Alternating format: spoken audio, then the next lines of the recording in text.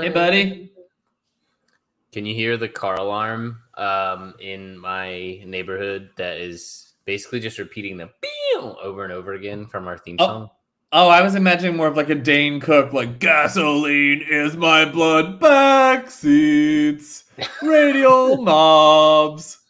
I do not remember that bit, but that does sound like a Dane Cook bit. That was from like the album that everyone liked that Dane Cook did when we were in college. Well, there you go. All right. Well, I guess this isn't Meet the Archivists of Comedy. Were you a Dane Cook fan? I feel like I very quickly skipped from him being very popular to him being universally hated. Like I almost don't remember the time where he had a good comedy career. Well, you remember when he had a good comedy career because it was when you heard of him. And Right. Then it was like once he was like in Employee of the Month territory where he's like now headlining bad movies. Then everyone was like, oh, he's kind of just one flavor of like it was like him kind of yelling was his comedy for at least in the beginning. It was like, you know, Adam Sandler kind of had a shtick that he just sort of kept. Yeah, he got like 10 years out of Abaduba though. Like legitimately had like a full career of Abaduba, then had like a second phase, and now he's in his third phase, which might be the best phase so far. Nihilist Sandler, who's an actor. Yeah, like indie darling, nihilist, gambling addict. I feel like there's not like. Do you remember? Wait, are we talking about Ivan Toney? Sorry. I was gonna say maybe we should, but speaking of gambling narcissists, but I was just gonna touch on comedy a bit more since this is totally a soccer podcast. But I feel like, do you remember the like absolute vitriol people used to have for like Carlos Mencia, and then eventually for Dane Cook, and I think for others in there? Are there still comedians that are that hated, or are we just at a point now where everybody just likes the stuff that they like in their own little universe? Like, am I just missing that? Well, now we have, instead of it being there's one TV channel with one stand-up comedian going, there's niches, and you just follow the people you like. So in a way, who has time to watch comedians that they don't like? But you're right. I'm sure that exists. It just maybe not like when you're just getting exposed to like a couple comedians, especially when they're lowest common denominator comedians to begin with. Yeah. That's like you're on Comedy Central. You've got to appeal to just general America. Whereas your David Crosses and whatnot are like, I'm going to talk to this 7% of the audience. Yeah. And they're going to love every word that I'm saying. And I can still sell out arenas with that. Or I can sell out big bars, wherever, whatever he wants to do. So, I mean, I don't know. Like, I'm sure there are people that see Bo Burnham and they're like, I hate this guy.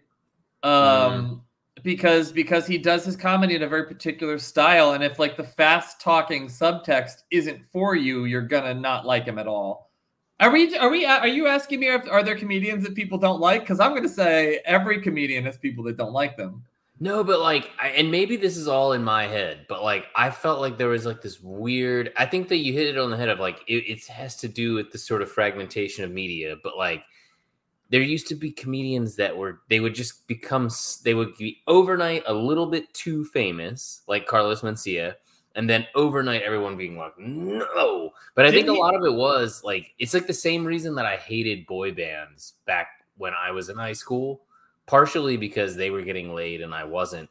But the other part of it was like, I'm only going to get to watch 10 music videos today. And if 2 of them are Backstreet Boys and NSYNC, you've just ruined 20% of music videos. Whereas like now, like I don't have to care about like BTS or whatever annoying, that kind of music is out there. I just don't have to listen. There's also the element of at one point, I want to say most, whether it's your TV show, studio execs, or movie producers, or even the people that, I guess, control the comedy world, the performers, the venue owners, and again the TV broadcasters. Like, there's a certain point where they started realizing, wait, like, we don't always have to talk down to our audience and assume that they're the dumbest. Like, I want to say comedy has done that as well. Like, I think so much of what, like, first of all, Carlos Mencia, didn't he like steal someone else's jokes? And wasn't that kind of one of the big strikes against him, was theft of ideas? For sure. But then also, he's someone who would come out and just go, and I apologize for anyone listening. Oh, no. But he would go out like, you know what the difference between Latinos and white people are? And like, that would be the entrance to his set. And you're like, I've heard this 8,000 times. You're not telling me anything necessarily new. And then as we wizened up as an audience, it's like, also, you're not telling me anything that's necessarily true either. And there's truth in comedy, right? So, but I would say for your Dane Cooks, it was like he had a shtick that was funny, but eventually all shticks become annoying. Like, it's hard to reinvent shtick over time. Yeah. Your video's frozen. I don't know if you can be nicer to your computer or something. I am plugged. Yeah, please be nice, computer. Did anyone watch? It's like I'm getting one frame from you every couple minutes. All right, now you're back. Weird. Sorry. All right, let's just talk more disparagingly about professional comedians. Yeah, Dane Cook is listening and hacking me, asshole. I was actually just about to say something nice about Dane Cook too, and that I think of all the like sort of comedians that used to get a lot of hate. I think that he probably could do some good sets. And I think he probably doesn't because he just has a lot of money and a little bit of mental health now and is like, yeah, that's fine. So right after I got, I guess, the first or the second COVID vaccine shot, you know, like the one you needed you need 2 quarters to play this game. Yeah. I got the second shot and was like, I just missed going to comedy for so long that we went to a place in Hollywood called, what was it? Was this the place that we were supposed to go, the Largo or whatever? No, not the Largo. This is like Comedy Store or something like that. I can't remember. Maybe it was the Hollywood Improv, but like it was going to be just unknown number of stand-up comedians, and we went there, and like there was a couple of ones that maybe you had heard of before, but Dane Cook was the surprise headliner, and that's kind of something where you're like both like, oh, I know him. But you're also like, oh, am I gonna not like this? Because you remember liking him when you were 19, and now you're 37, and you're like, how old must he be now? Yeah. But this was his first performance since a pandemic happened, and instead of like busting into like an hour or a half hour of like very shticky, like funny but like kind of noise-based comedy. He just like spoke very candidly about how tough like his like mental health experience had been over the last, I guess, like year and a half or year and change. And like a few of the things he said were funny, but it honestly felt like we were just talking with someone who was just bearing his soul. And by the end of that, I was just like, fuck, do I like Dane Cook as a person? Wow. And I think that I wanted to tell you that because we were just sort of being like, yeah, Dane Cook, he just like makes noise and does the car as gasoline as my blood bit. And like, that was funny in the moment, but like audiences evolve seemingly, or understandings of audiences evolve. And yeah, even performers can evolve. They can involve. Not us. We haven't evolved. No. But you can evolve. We're very involved. Wow, we haven't. We're 10 minutes in. Not a talk of the devils. That was a tight 10. That was a tight 10, as they say in the comedy business. Loose lecture. You want to go first, Mr. Silverware Holder? Yeah, I think I should talk. It's my turn. So, so United won the Carabao Cup. A cup that in the days of Fergie, our fan base would be like, let's punt this shit so we can focus on the real stuff. Like, play the kids, play whatever the weakest legally allowable lineup would be. If we lose, we don't care. If we win, LOL at you. Now, considering the homeward bound journey that my club has been on for the past, decade and a half, Chance, Shadow, and Sassy are very happy to win the Carabao Cup, the smallest of the cups, the first cup that is played to completion in the football calendar, and we beat Newcastle 2-0. Completed early. Yeah, we finished that competition. We finished all over 11 Newcastle players by doing our best Newcastle impression, getting a goal or two early, and then just not allowing you to play football for the rest of the time, just ending the game. Can I just say I'm equally impressed and not at all surprised that you know every character in the Homeward Bound lineup? Wilfred Brimley. Did you have the VHS of that? Or oh yeah, of course. Good? That was one of the approved films that were democratically chosen by one older brother and two younger sisters. So it was that and the entire Olsen twins back catalog, which I know way too much about. Oh, wow. Amazing. No Star Wars. Nothing like that was permitted. Always lost that vote 1-2, shockingly. Congratulations on the cup win. I thought that was going to be a tough one against Newcastle. And I also thought that it was very funny. This is a cup that I have very little experience with, and Arsenal, frankly, have very little experience with. We always think that we're going to have something better to do, and we sort of just bow out of this competition early. And then in many seasons, we look back and I think, it probably would have been nice to win a major trophy, even if it is the least major of the major trophies. So Arsenal have won this one very little as far as big teams go. And so I don't think I've ever actually watched someone lift this cup. I just sort of read about it in the newspaper. And I think it's so hilarious that this cup is not the right size. Do you look how small it is compared to the other cups? I'm like, come on, you can afford the aluminum that goes into making a normal size trophy league cup. But yeah, is it almost like the other cups? Like the other cups are easy there, buddy. You're not a World Cup. You're not a European Cup. You're not a Champions League trough bucket. I think that a lot of the bullying probably comes from the FA Cup, because the FA Cup deep down is insecure because it's only one notch above it in the hierarchy. And I would even go far as... It is a notch above it because it is a notch above. It's a bigger competition that more teams participate in.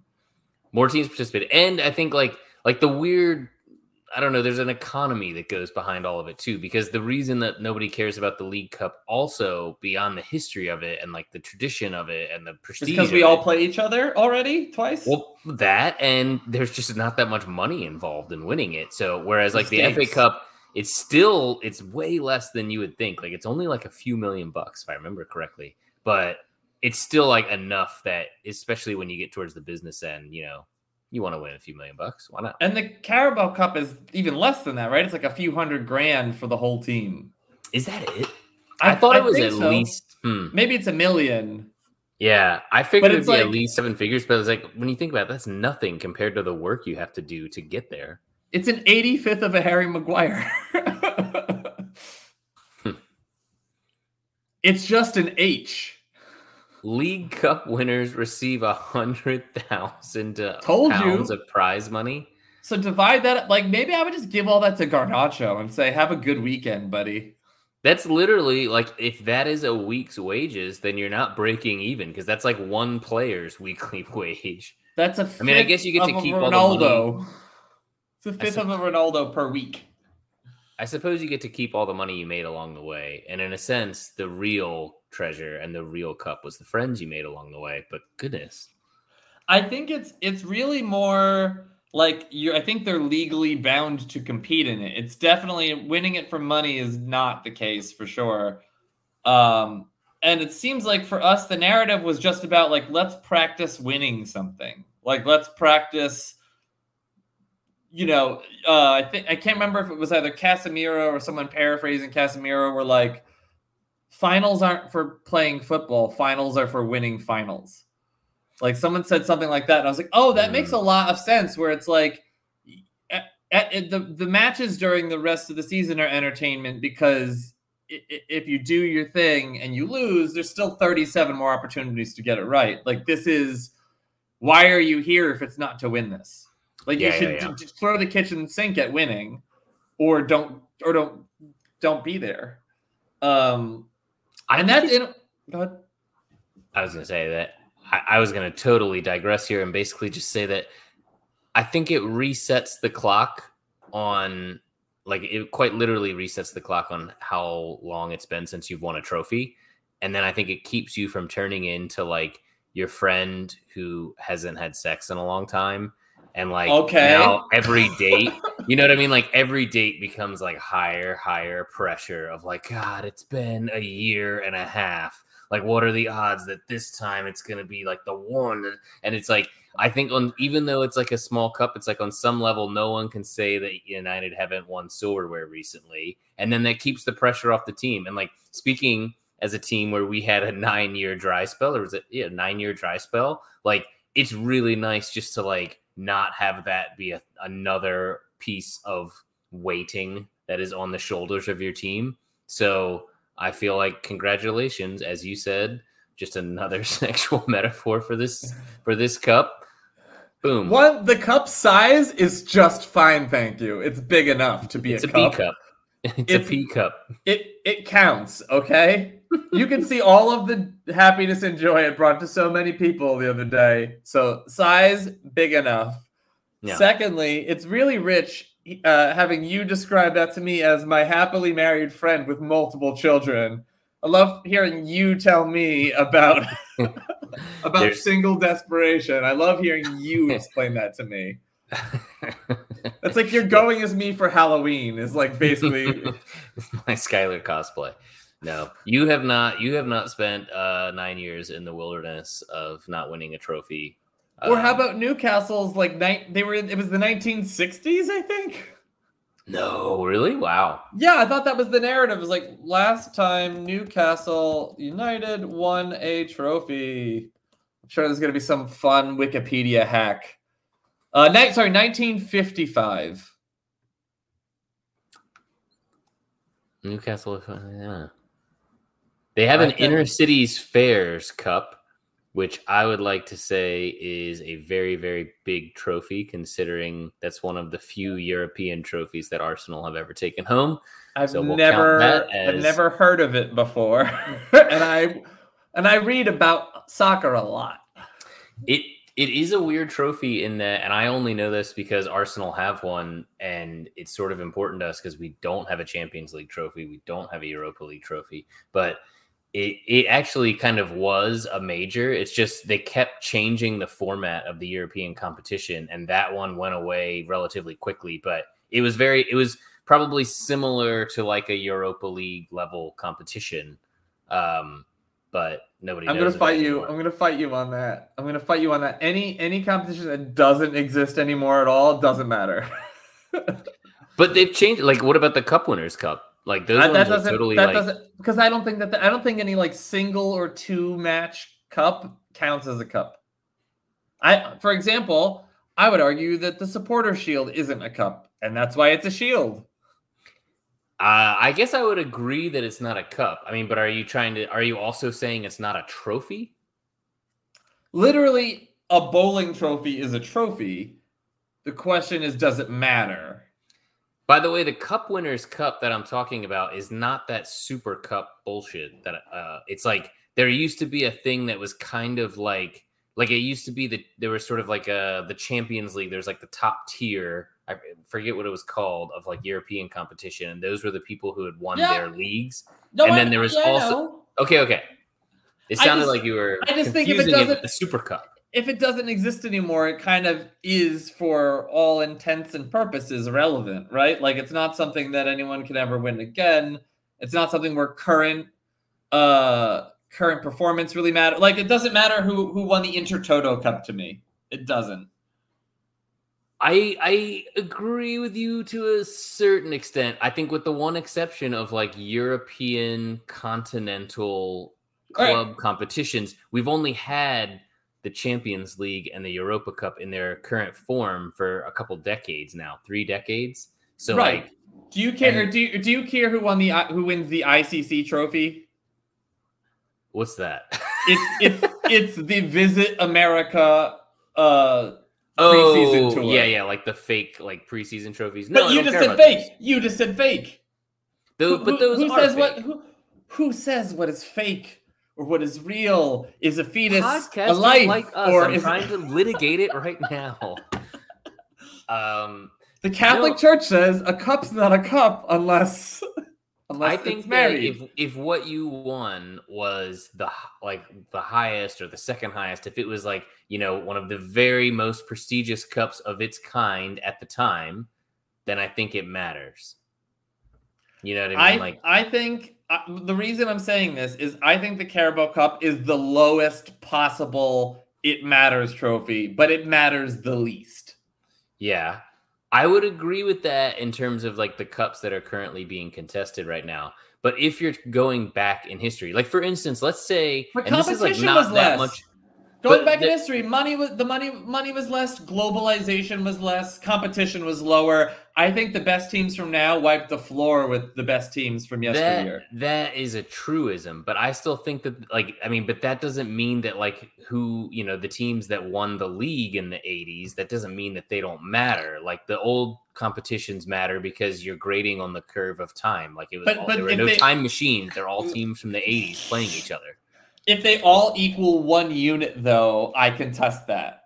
Like, if the team that wins something in the 50s did it with half the players were drunk and the center backs weighed 240 pounds. Right. I mean, there's a reason that the old Etonians are not considered part of the Big Six anymore. You know what I mean? Like, I get that, like, there's a recency bias to this. But I'm saying that, like... But it's not just bias. It's not just bias, though, because there's a recency of athletes being top tier athletes even. But that's not even why it matters. It just matters because like ultimately you have to win recently for us to keep caring about you. You know what I mean? Otherwise, like you're Blackburn Rovers and it's like, okay, cool. That was neat that you did that. That is a neat piece of soccer history. We've moved on.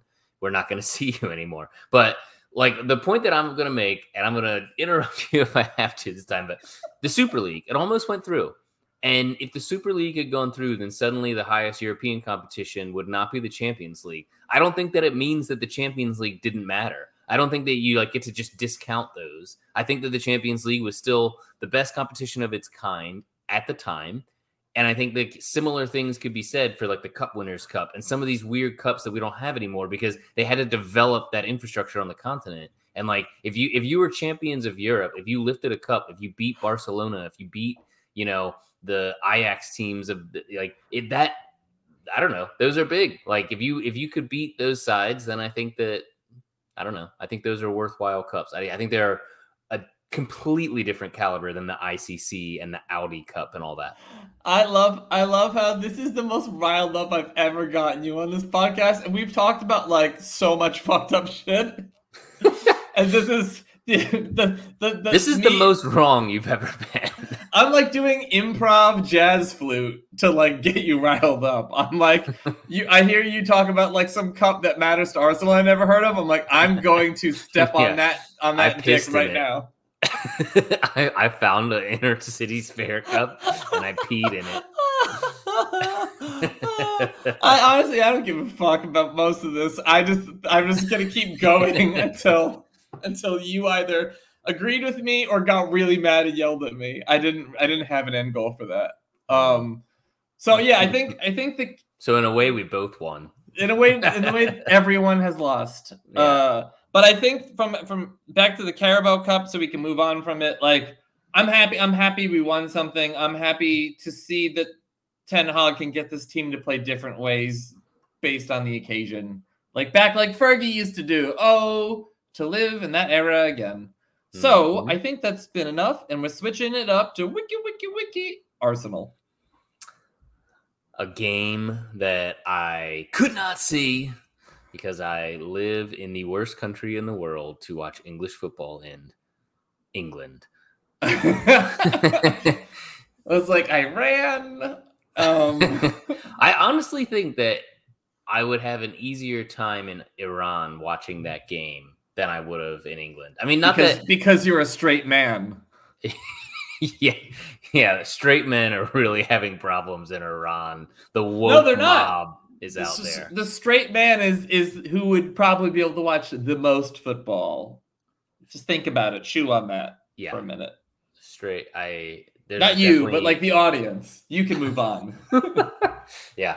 I did just recently rewatch Aladdin with my kids, and on Disney Plus, they now have like a quick, like it's like a whole screen of text. I wanted to pause it and like screenshot it, but my kids wanted to watch the movie, and it basically said, "The following is a very racist movie. It's based on a bunch of stereotypes. No one should." And then at the end it says, "Enjoy the show," and then it goes right into the movie. But that's true. It is. All of that stuff is racist. But like, isn't Lion King even racist? Yeah, for sure. Like, the animals are talking with accents. Like, there you go. Yeah. It wasn't that a Chris Rock bit where he said, like, I love animation, man. Like, if you're a black man, you can play any character from a zebra to a monkey. Jesus Christ. I mean, truth in comedy, though, because it's like, somehow they're very, I don't know. This episode has been mostly about meta discussion of stand-up comedy. None of it's really been about football. Oh, gosh. And there's been like 2 or 3 cancelable bits. Yeah. I think only you're canceled, though. All right, go ahead. Do the rest of the show yourself, you asshole. And I think the Inner Cities Fair is back on the menu, baby. Wait, is it Inner Cities Fair? I think that's what it's called. The Inner Cities Fairs. Sounds like the Inner Cities Unfair trophy, because I didn't get to participate in it, and neither United was not invited. I was thinking about making an inner city joke and connecting it to the Chris Rock bit, but I don't want to get canceled too, so I'm just going to skip that. So you're unwilling to #MeToo my cancellation? If we've had one host already get a red card, the last thing we need is another, Skylar. I'm playing a man down as is. I'm the Casemiro of hosts. You're right. All right. So what is your understanding of what happened during this match? Seeing as you couldn't watch it and I could. It looks like both teams were a bit lackluster. I saw a stat that the lowest XG that's been posted in the Premier League was Leicester in this game. They only managed one shot, and it was from like 30 yards out, and it wasn't even like a particularly good attempt. So everyone seems to think that Arsenal is sort of very much in charge of this game. But ultimately, when you win 1-0, like, I don't know, there's always that moment where you could slip on a banana peel or something happens, and I don't know. It didn't happen. So I'm glad that it didn't happen, but I think that we probably could have been more convincing against a sort of lower mid-table side, what Leicester is this year. What was the final? What was the final? It was 1-0. Oh, the one on the weekend. Right. My head was that, wait, you couldn't watch the one on the weekend or you couldn't watch the one today? Both. So the one on the weekend, like, the Leicester one, that one kind of made sense within their dumb rules because, okay, if you're saying on the weekends people could go to the games, so we're going to black them out at 3 p.m. so you can't like just sit in the pub and watch it. You have to go to the game. Like, I kind of get that logic. The reason that the Everton game was blacked out, which was happening on a Wednesday evening. So I was actually thinking, oh, this is going to be one of those midweek games that's on Amazon Prime. Sweet. I'm going to like have some cookies and ice cream and watch it at my house. And you're gonna get Prime delivery for the yeah. But instead they said, well, this game was originally scheduled on the weekend at 3 p.m. so therefore it cannot be televised in the country. And it's like, it's on Wednesday night. I mean, and it's amazing when you look, like, it's something like probably 2/3 or no. Yeah, probably about, I don't know, probably about half to 2/3 of the matches in any given week are the middle time slot kickoff on the weekend. So they're basically just saying we would like to make half as much money as this league is worth by not televising these games. It's insanity. Or at least, like, if you really wanted to, like, milk the TV money and fuck the fans over, which of course is what they want to do, then at least let them televise it in the pubs. Like, even if people can't have it at their house, now you're making those pub licenses that they sell for a king's ransom worthwhile, because, like, I would have to go out and I would have to buy a couple, like, $6, 6-pound beers, you know, to make it worth the pub owner's while. But to just not show it at all is a fucking... I mean, 5 out of... So including the last 2, 5 out of the 6 Arsenal games, like, so the next 3 out of 4 will also not be shown. So it's like I'm in the middle of this title run in England, and it should be, like, amazing, but, like, they're blacking out the games to get people to go to the stadium, which, by the way, you can't get tickets to. I mean, like, I looked today. I was like, you know what? It's a Wednesday night game. Maybe I am an Arsenal member. Maybe somebody's selling them. Does blacking out the game for a broadcast slot also mean that there's no archived not rebroadcast, but, you know, like after or whatever, like an hour after the match ends, or maybe even less, I can just go to the app and watch match replays, like watch yesterday's matches. Like, can you watch it archived, or is it like forbidden for your eyes to see it, like Indiana Jones and the Ark of the Covenant? I believe I could still watch the replay, but it wouldn't be until basically like the next day. And even that, you would either need to have the subscriptions. You would need 3 subscriptions to watch all the games that are available. And even then, you can't watch the games that are unavailable because they're unavailable. And so you'd still have to be spending like about £75 a month to watch all of the half of the games that they're actually going to show, which is insane. And then to get the replay. And then I think Arsenal actually posts replays of our matches the day after on the website, but I don't know. The thought that the local people there feel a passion about this game and about their club that, I gotta say, meets or possibly exceeds our passion. And our passion's pretty nuts. But like when it's everything about your life, it's like woven into the fabric of the fucking seats on the tube. Like, how are people not angrier about, like, I hear about blackout issues here with like baseball. Who gives a fuck about baseball? Right. Right. Like, why aren't there like parliamentary buildings like on fire with angry mobs? I'm not suggesting that again, but I'm with what I know about the most diehard of football fans is that they get violent for way less. So like, how has this not been something that's been confronted with a massive public outcry and like dealt with?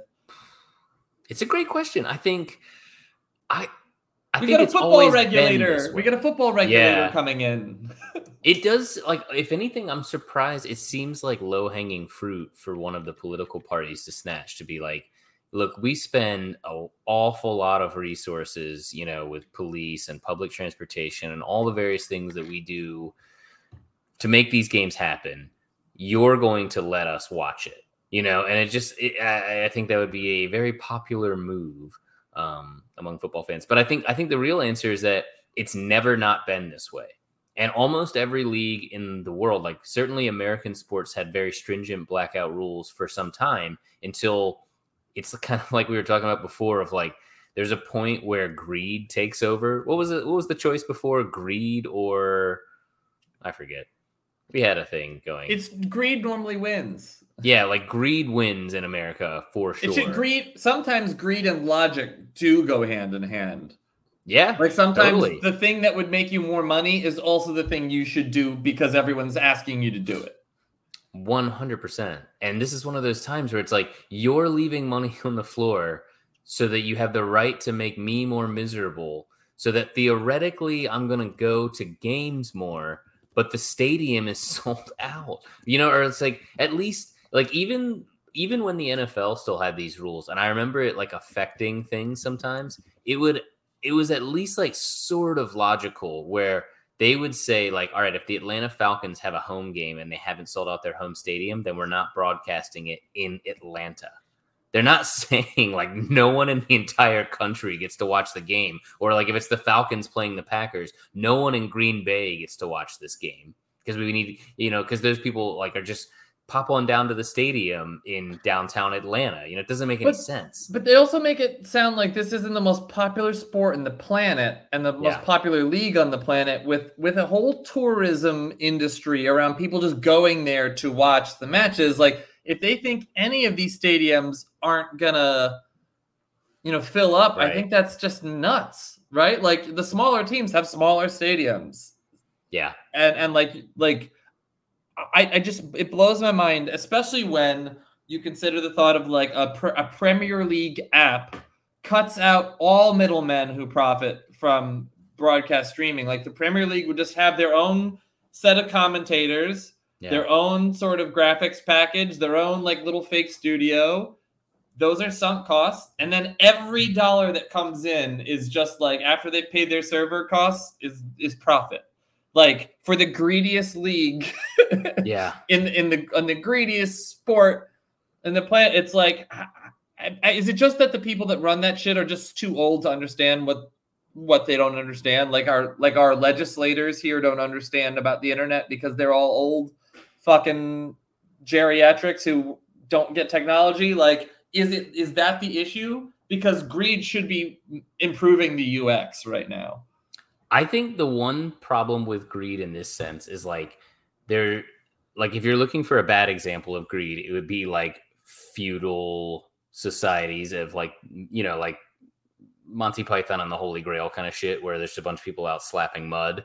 And it's like, that is the kind of like greed well, it's like, because you have the Football League that controls the League Cup, and those rights are different than the Football Association that controls the FA Cup, and they definitely don't get along with the European Union of Football Associations that controls the. So I think that's one of the innate problems of being a football fan, is that I don't actually give a fuck about any of those organizations, but the idea that they're ever going to work together to make some sort of thing called like the football app that I can download and watch all the football on, or more specifically in my case, and I think this is probably not true. But it's of like all the NFL.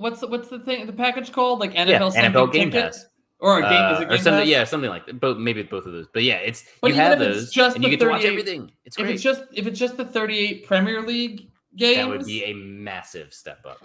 Right off the bat, that works. But then all you've got to do is like, if you have the rights to.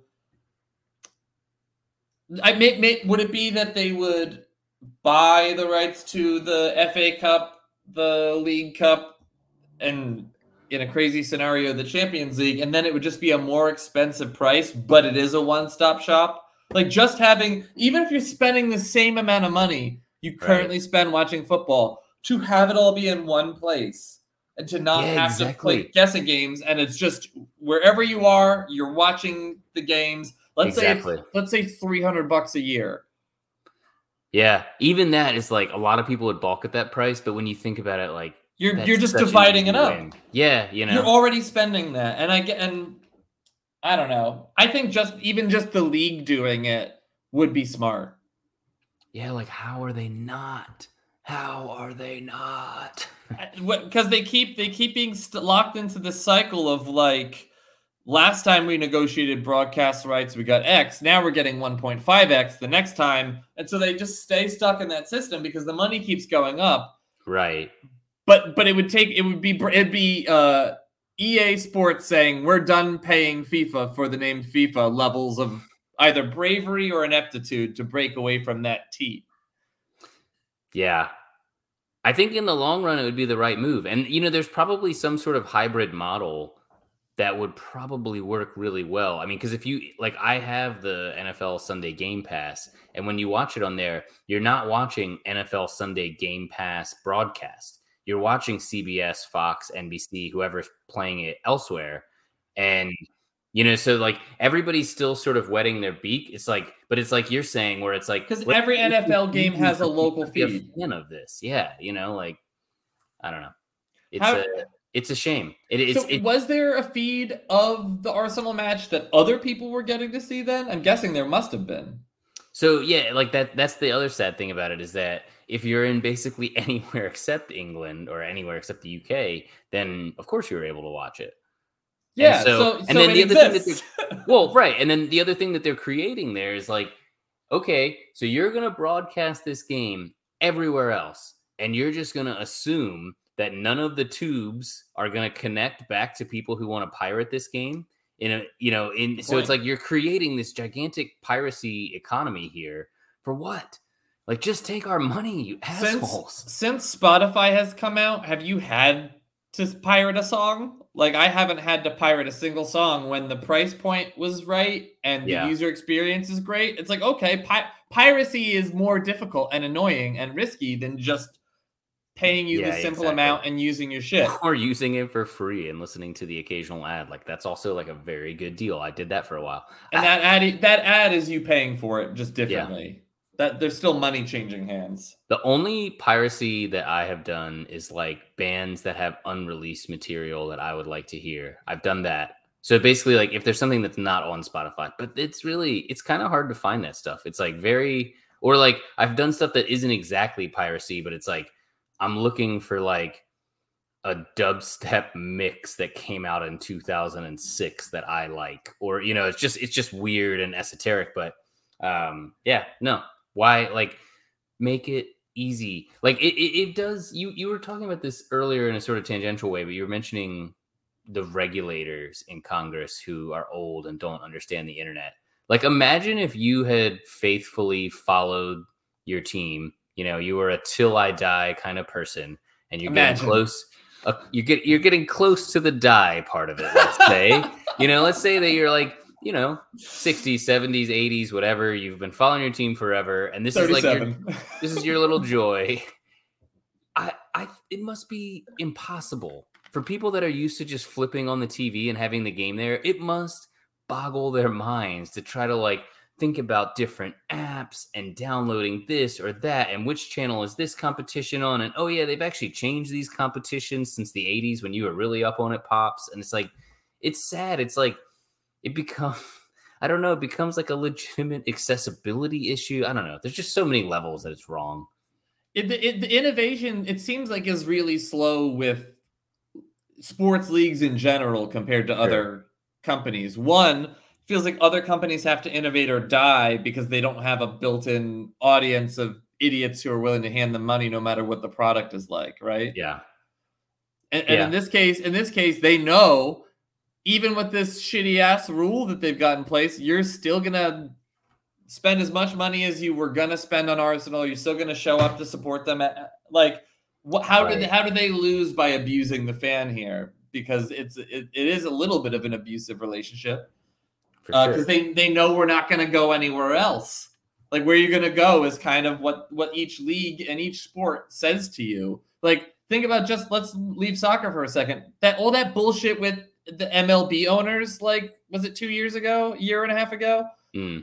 Like, what a middle finger to every fan who's ever gone to a baseball game or spent money on baseball or played baseball. That whole like, we're only making hundreds of millions, help. Like, yeah, like that message to fans who have spent all of their income on a sport they're passionate about. Yeah, it feels like it's like the leagues don't often do the right thing until they're forced to. And soccer is no exception. Like, how much sexual abuse and misconduct is only getting sorted out because of social media and grassroots journalism right now. Like, no one will change shit until they're forced to. Speaking of changing shit until we're forced to, actually, I'm going to switch the order here a little bit, Jeff, and talk about the Glazer sale or no sale of United, because it feels like there have been a lot of conversations about, and a lot of those conversations about like who can or should be allowed to own any club, much less pieces of history like any of these older original clubs. The potential introduction of a British government-based football regulator. Is there a different word that's been getting thrown around? I feel like I might be saying the wrong specific vocabulary. No, I think you have it more or less right, and I also think there's not a lot of specifics out there, right, for you to be screwing up at this point. It's still sort of a nebulous idea, but. And I also am not in Parliament or anything, so I pretty much am I'm behind the 8 ball already for understanding what's going on in UK government. But like the thought that only certain types of people should be allowed to own a club. Like, how do you feel about that? Like, what are your thoughts? I think that it becomes, if it's done well, it could be the best thing that's happened to English football in a long time. If it's done poorly, it could, you're just sort of, instead of having one group of assholes in charge, you have a different group of assholes in charge, So I think I like the spirit of where it's coming from. I like the idea that the fans are going to have more say. I like the idea that they're going to keep teams from moving their clubs. I like the idea that they're going to, put in more protections for fans. I do think that like the ownership one is an interesting one where as these clubs get more and more expensive, you go from what was already a relatively limited pool of owners who have, hundreds of millions of dollars to being an infinitesimally small group of people who have $3, $4, $5, $6, $7 billion to spend on 2-3 dozen people. Right. And then, so if you become picky and choosy about like which ones, like how do you make that decision? Because pretty much everyone at that level of wealth is a criminal, in my opinion. So, right. But don't you think it's kind of interesting though, how it's like, what country the people are from does feel like it is part of the conversation. I can see through the transparency of the Qatar bid, or not I can see transparently through sort of how they're positioning the Qatar bid. It's the Qatari government. It's the people running Qatar that are doing this. But you also kind of hear this undertone of like, because they're from a part of the country we don't like, they shouldn't be allowed to own a club. There's a xenophobia about it where you're like, well, this doesn't make everything that the Qatari government has ever done okay, but like also you should not be dressed as an oil sheik in the protest. Like that's also fucked up. Like it's interesting. Because like what's best for the club and what's like ideal in like a modern, let's say liberal society might not be in exact alignment with each other, right? Like something that might be best for the club might kind of be a racist or xenophobic idea. And how do you balance that out with your own personal morals? Like for me, I'm not sure if I can understand the racist or xenophobic. All right, let me Jim Ratcliffe. We don't know if he's a good guy or a bad guy. He could be a bad. He was apparently, from what I have read, part of the whole like Brexit movement. He's not that far from being like a person who has his own personal beliefs. Might be like pretty Trumpy. So like, but for us to be like, yay him, he can do it. Like he's not like he's an upstanding individual. It's like we've just drawn the line at certain cultural differences. Like all the people are problematic, but some of the problematic is white. And like, I'm not saying that I feel that way. I'm saying I'm perceiving this to be a big part of the conversation. My ideal is not possible. My ideal is if you have a 600 million fans and we all kicked in a few bucks, I feel like we could buy this club. Right. That's my ideal, is the German system. That's not going to happen. It's too late. And so when we're talking about like a British government regulator, are they going to like take clubs away from the people that own City and Newcastle and potentially even United's brand new owners? If that goes, because could there be a world where it goes through and they just say, we're taking back effectively private property that you purchased with money?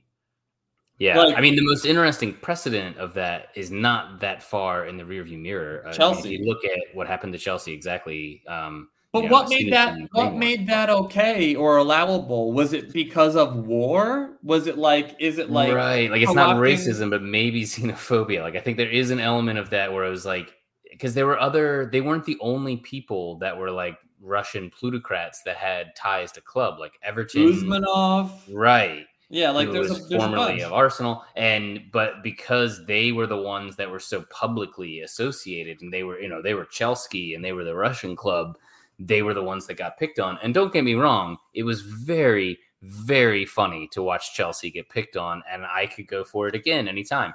But I do think like you want to be picked on for the right reasons. Yeah, no, I mean, but it does set a bit of a wacky precedent, and that was before they've taken this step to sort of give the government more teeth in regulating football. So it's kind of scary.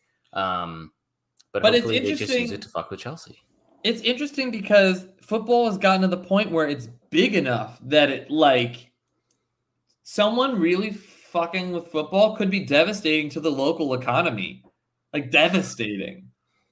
The way if any other big industry just disappeared overnight. Yeah. Like all the money and organization, which all starts with fans. So like if fans collectively turn their back on football or like it makes sense. If football is one of Britain's biggest and best exports and biggest and best industries. So like maybe that entire industry, like if there's a world where you can own multiple clubs in European competition, and then there's a world where you could just say, oh, my cousin's the one buying Arsenal, I own United. Pretty soon, a single family could own this whole league and could own and control this entire holy artifact that is the Premier League, that is British football. Like, it's almost like what if like China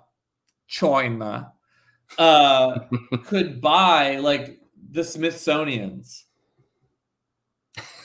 Think about that. What if China could own the Declaration of Independence? Or what if China could buy the Lincoln Memorial? That is an extreme example, but that's sort of the conversation here is like, this is important enough to us that we need to put in protections to prevent some like money hijacking of cultural local heritage. Yeah. And it's like, it's never been more at risk of that. I mean, I think one of the interesting things about the Radcliffe bid is this might be the last time that you see an English person buy a big club in England, because the British economy is one of the worst ones. Like, in spite of all the sanctions on Russia, there's only like two economies that are supposed to not grow this year, and it's the UK and Russia. And like, just being here on the ground in lots of small and not so small ways, like you notice like this is a country that is like really not sure how it's going to function financially for a while. And so unlike this one. No, but like as much as everyone in the world is always like the economy's fucked. No, the economy's really fucked here. Like, everything is getting way more expensive and no one's making any money. Like, and that's the same. It's rough here. And I think like, I really wonder if this will be, because it's such a strange timing thing where the league, the British football, the Barclays Premier League, whatever you want to call it, that has never been more popular. So as that has skyrocketed in popularity, the locals' ability to have any control or say in it has diminished at the same crazy exponential rate.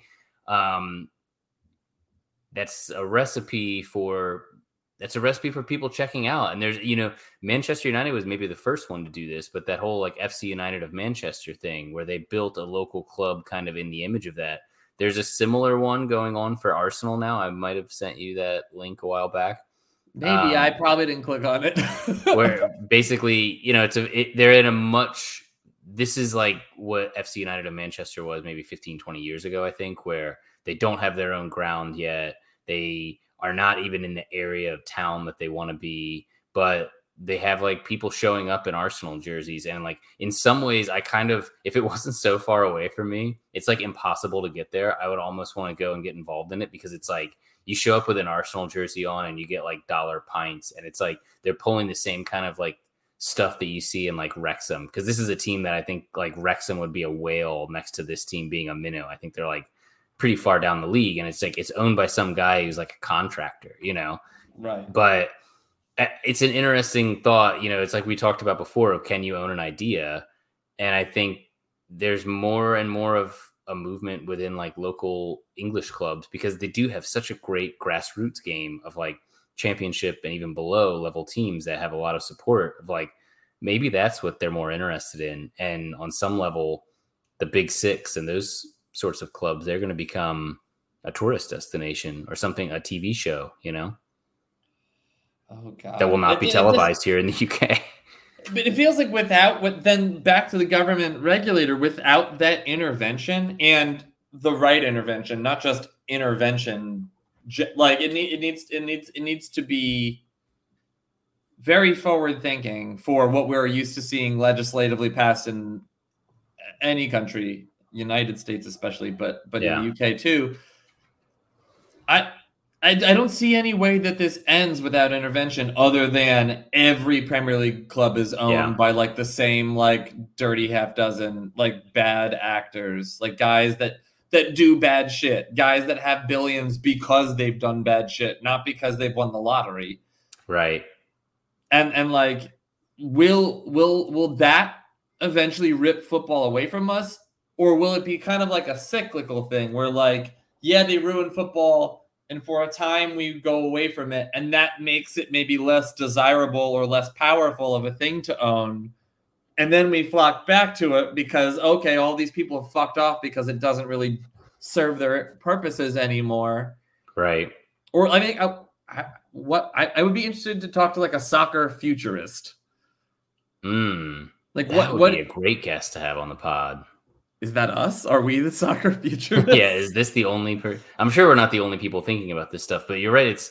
You get so sucked into the day-to-day results of things that it's hard to think out this far. I mean, the thing that I'm churning through in the background as we have this conversation is like, it's not enough when you're a government regulator to have the best intentions. You have to actually have very, very, very smart rules and policies that you're putting in place, because even when you have the best intentions, there's always unintended consequences of the things that they put into place. And I could see there being realities where, in an effort to make things more fair or in an effort to do the right thing, they make it restrictive. It make it harder for money to come into the Premier League and into other, sort of levels of British football. And then this doomsday scenario that I've always had in the back of my mind, which is like, well, what if the money in China, or what if the money in some other developing market starts to totally dwarf the European leagues that have all the history and tradition and the laundry that I like, the shirts and all that. Like, what if those things just become dwarfed, and it becomes like, I don't know, like every 19-year-old Brazilian wants to go play for Guangzhou Evergrande because that's where the money is. I think that, something like that, where it's 5 dominoes away from happening, but that's the kind of stuff that you have to be careful about when you start passing big one-size-fits-all sort of regulations and whatnot. So last bit before we move on to today's results really quick.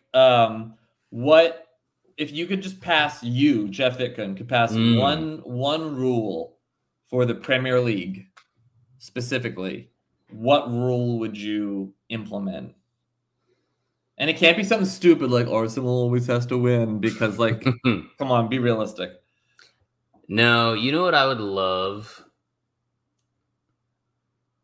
I'm trying to think exactly what the rule would be, but it would be something along the lines of like, every fan gets to watch the games. You know what I mean? Like, I don't know exactly how you monster. Like, I don't know how exactly that goes into effect, but like, call me crazy, but I think for a reasonable amount of money, you should be able to watch the games live. Like, cut to Jeff Vitkin assassinated. Monster. What would yours be? Mine is less realistic than yours. I think that's a fair and realistic thing to ask for. Mine would be every club that is owned by someone else, that person has to put up like essentially like a low cost stock option buy-in for all fans to get to 50 plus 1. To get to that, like 50% of the club must be owned by the fans plus 1 fan. So that way, if all the fans are united against something the owner wants to do, they can overrule that decision. Yeah, that is the rule for all German clubs, and I think that while Germany lags behind in finance, a lot of the reason is because of that, because it's very fan-friendly league. It's maybe the most fan-friendly league. Like, you can see matches for no money. Yeah. Like, I think the German model... stupid blackout rules. I mean, they might. Who knows? But, like, I think that the German model is largely the idealist model, and I'm still an idealist. And if I'm making this rule... Yeah, I'm gonna do that. All right, Jeff. I think I just talked a lot. Or I think the whole point of that was also the Glazers have suggested they're not gonna sell, which I think is just a negotiating tactic to try and get another billion out of the Qataris. Sure. And I think eventually they'll split the difference. But like, fuck all these people. Honestly, fuck all of them. All right, Jeff. Oh, boom. Earlier tonight, I didn't get to watch it, but from what I followed in the highlights, I saw that we scored an ever ton of goals. And that was good to see because we have been skidding in our form recently. And I think one thing that they did that was really, really smart is they started playing Trossard. They took him out of the left wing role and they played him as a Gabriel Jesus style number 9. And I think we needed that, especially against teams like Everton, where like they're going to sit back. They're going to have a very low disciplined block, and you need someone who can dribble past a couple guys and make some shit happen. And he seemed to do that. And I think it also prepares us nicely to play with the actual Gabriel Jesus, who's been back in training. So hopefully we'll see a bit more of him. I wanted to say something about like if he's Jesus light, does that make him like an apostle or? Oh man, you could have taken that in a much more offensive direction. But yes, yeah, totally. It makes him Paul. Well, what direction would I take it? Jesus light. I thought you were going to name some other god and claim the name. Well, that's good. Well, no, one fictional deity is the same as another in my mind. Yeah, all even. I was like, how could you get lighter than Jesus? If you read the Bible, he weighed like $110 wet. Yeah, he's the Holy Spirit is what he is. Yeah, from the... Sorry, I did a gesture just for the live viewers. And then, all right, so wait, was that FA Cup or was that league? That was the league. And so now I guess so that was your game in hand. So now you're what? How many points clear of City are you? 5 ahead of City. And that would put 8 ahead of us? Correct, I believe, because you're 3 behind City, if I remember correctly. And are we level on? We're level on matches. But you guys, I think, also have a game in hand now because of your cup craziness. So now you still have a game in hand, but you're 8 points behind us. But theoretically, you could be 5. Well, am I crazy? If we have a game in hand, Jeff, I would argue that we're probably going to win it, even if we suck that day. Because springboarding off of the Newcastle result, where we didn't play that great, but we won, we played against West Ham today in the FA Cup, and we didn't play that great, and we won. We won 3-1. I think it was... Oh, fuck. Was it... 3-1? So the first... Yeah. Do you ended up scoring a goal at the end there? Yeah. I missed that. I think it was Fred. So the first goal looked like a Wout Weghorst goal, but there is no such thing as a Wout Weghorst goal. So it was an own goal off of someone else's head. Then Garnacho completed the comeback. Oh, of course, he was just like, I was here. I'm sorry. During the Carabao Cup at the end when everyone was like celebrating, Wout Weghorst just like knelt in front of the goal and the fans and just looked like he was about to cry. And Oh, like, wow. it's kind of, even he's not a great player, but it's like, kind of awesome to see somebody who really cares. Like, He's like, this has been the hardest 29 days of my life.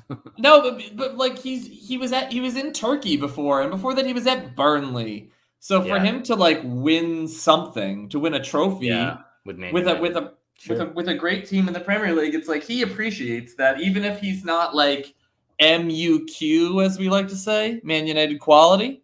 He seems to be someone who's got the right attitude, which is a Erik ten Hag mandate at this point. But yes, we won 3-1. I want to confirm that was a Fred goal. I feel like it was. While you're confirming that, I just did some Google confirmations, and it was actually a lack of confirmation. But I looked at the league table, and United are 11 points behind Arsenal. But we do have the game with a game in hand. Right. And you're 6 points behind City, but also with a game in hand. Because which actually does make more sense, because I was thinking, wait, there's no way you just win your game in hand and then you're tied with City, right? But yeah. But so wait, Jeff, I'm going to text you this name because I want you to have it in front of you. Okay. Look at who scored the own goal. Aguero. Also, wait. Yeah, it looks like Aguero, but like someone typoed. Yeah. And then Garnacho. By the way, I didn't know Garnacho had another last name, Ferreira. Alejandro Garnacho Ferreira. Has Garnacho had a sniff of international football at all? He almost went to the World Cup. He was one of the last two people cut for that last. I can't remember who it was that didn't go for fitness reasons, but like it was him and one other or two other players that were being for Argentina. Okay, because I think he also has a Spanish passport, but that's not a thing, right? No. He's I think he's Argentina. I think he has you both. Might be right. So he was young enough that he hadn't declared, and so Argentina was courting him even for that. But you're right, he could be. I don't know if he's had. Ooh, he's initially played youth international football for Spain. But then he did U20 for Argentina. I don't know if he would still have a chance to do the like one-time switch, or if that's over 21, you can do a one-time switch. International. He's still eligible to play for Spain and Argentina. Interesting. I mean, anyway, he's dope. Yeah. So, are you eating the Garnachos? Yeah, I think he's going to be someone that Barcelona try to steal in like 3 or 4 years, honestly, and I worry about that. I worry about Barcelona wanting to take Garnacho and Ten Hag away from us. Or Madrid, either or, but probably Barcelona would make more sense for both. Because you've got little Messi regen, and you've got Dutch coach who plays football the way that Barcelona would probably be happy to play it. I want to set a reminder in a few years to tell you that Garnacho is a Messi regen, and let's just see if he's have the same energy to that take.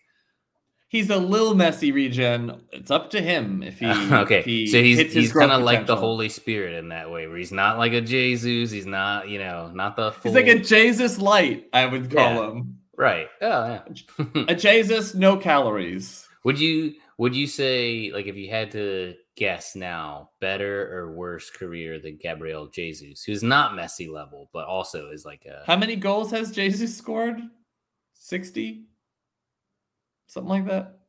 Yeah, I mean, in terms of goals, that's like the one thing he's not good at, which does sort of set you back as a striker. But this kid's got a bunch of goals for like his year 18 introduction to the first team, kind of in and out of the team season. He's scored like, I don't know, 6 goals, something like that. He's got a bunch of assists.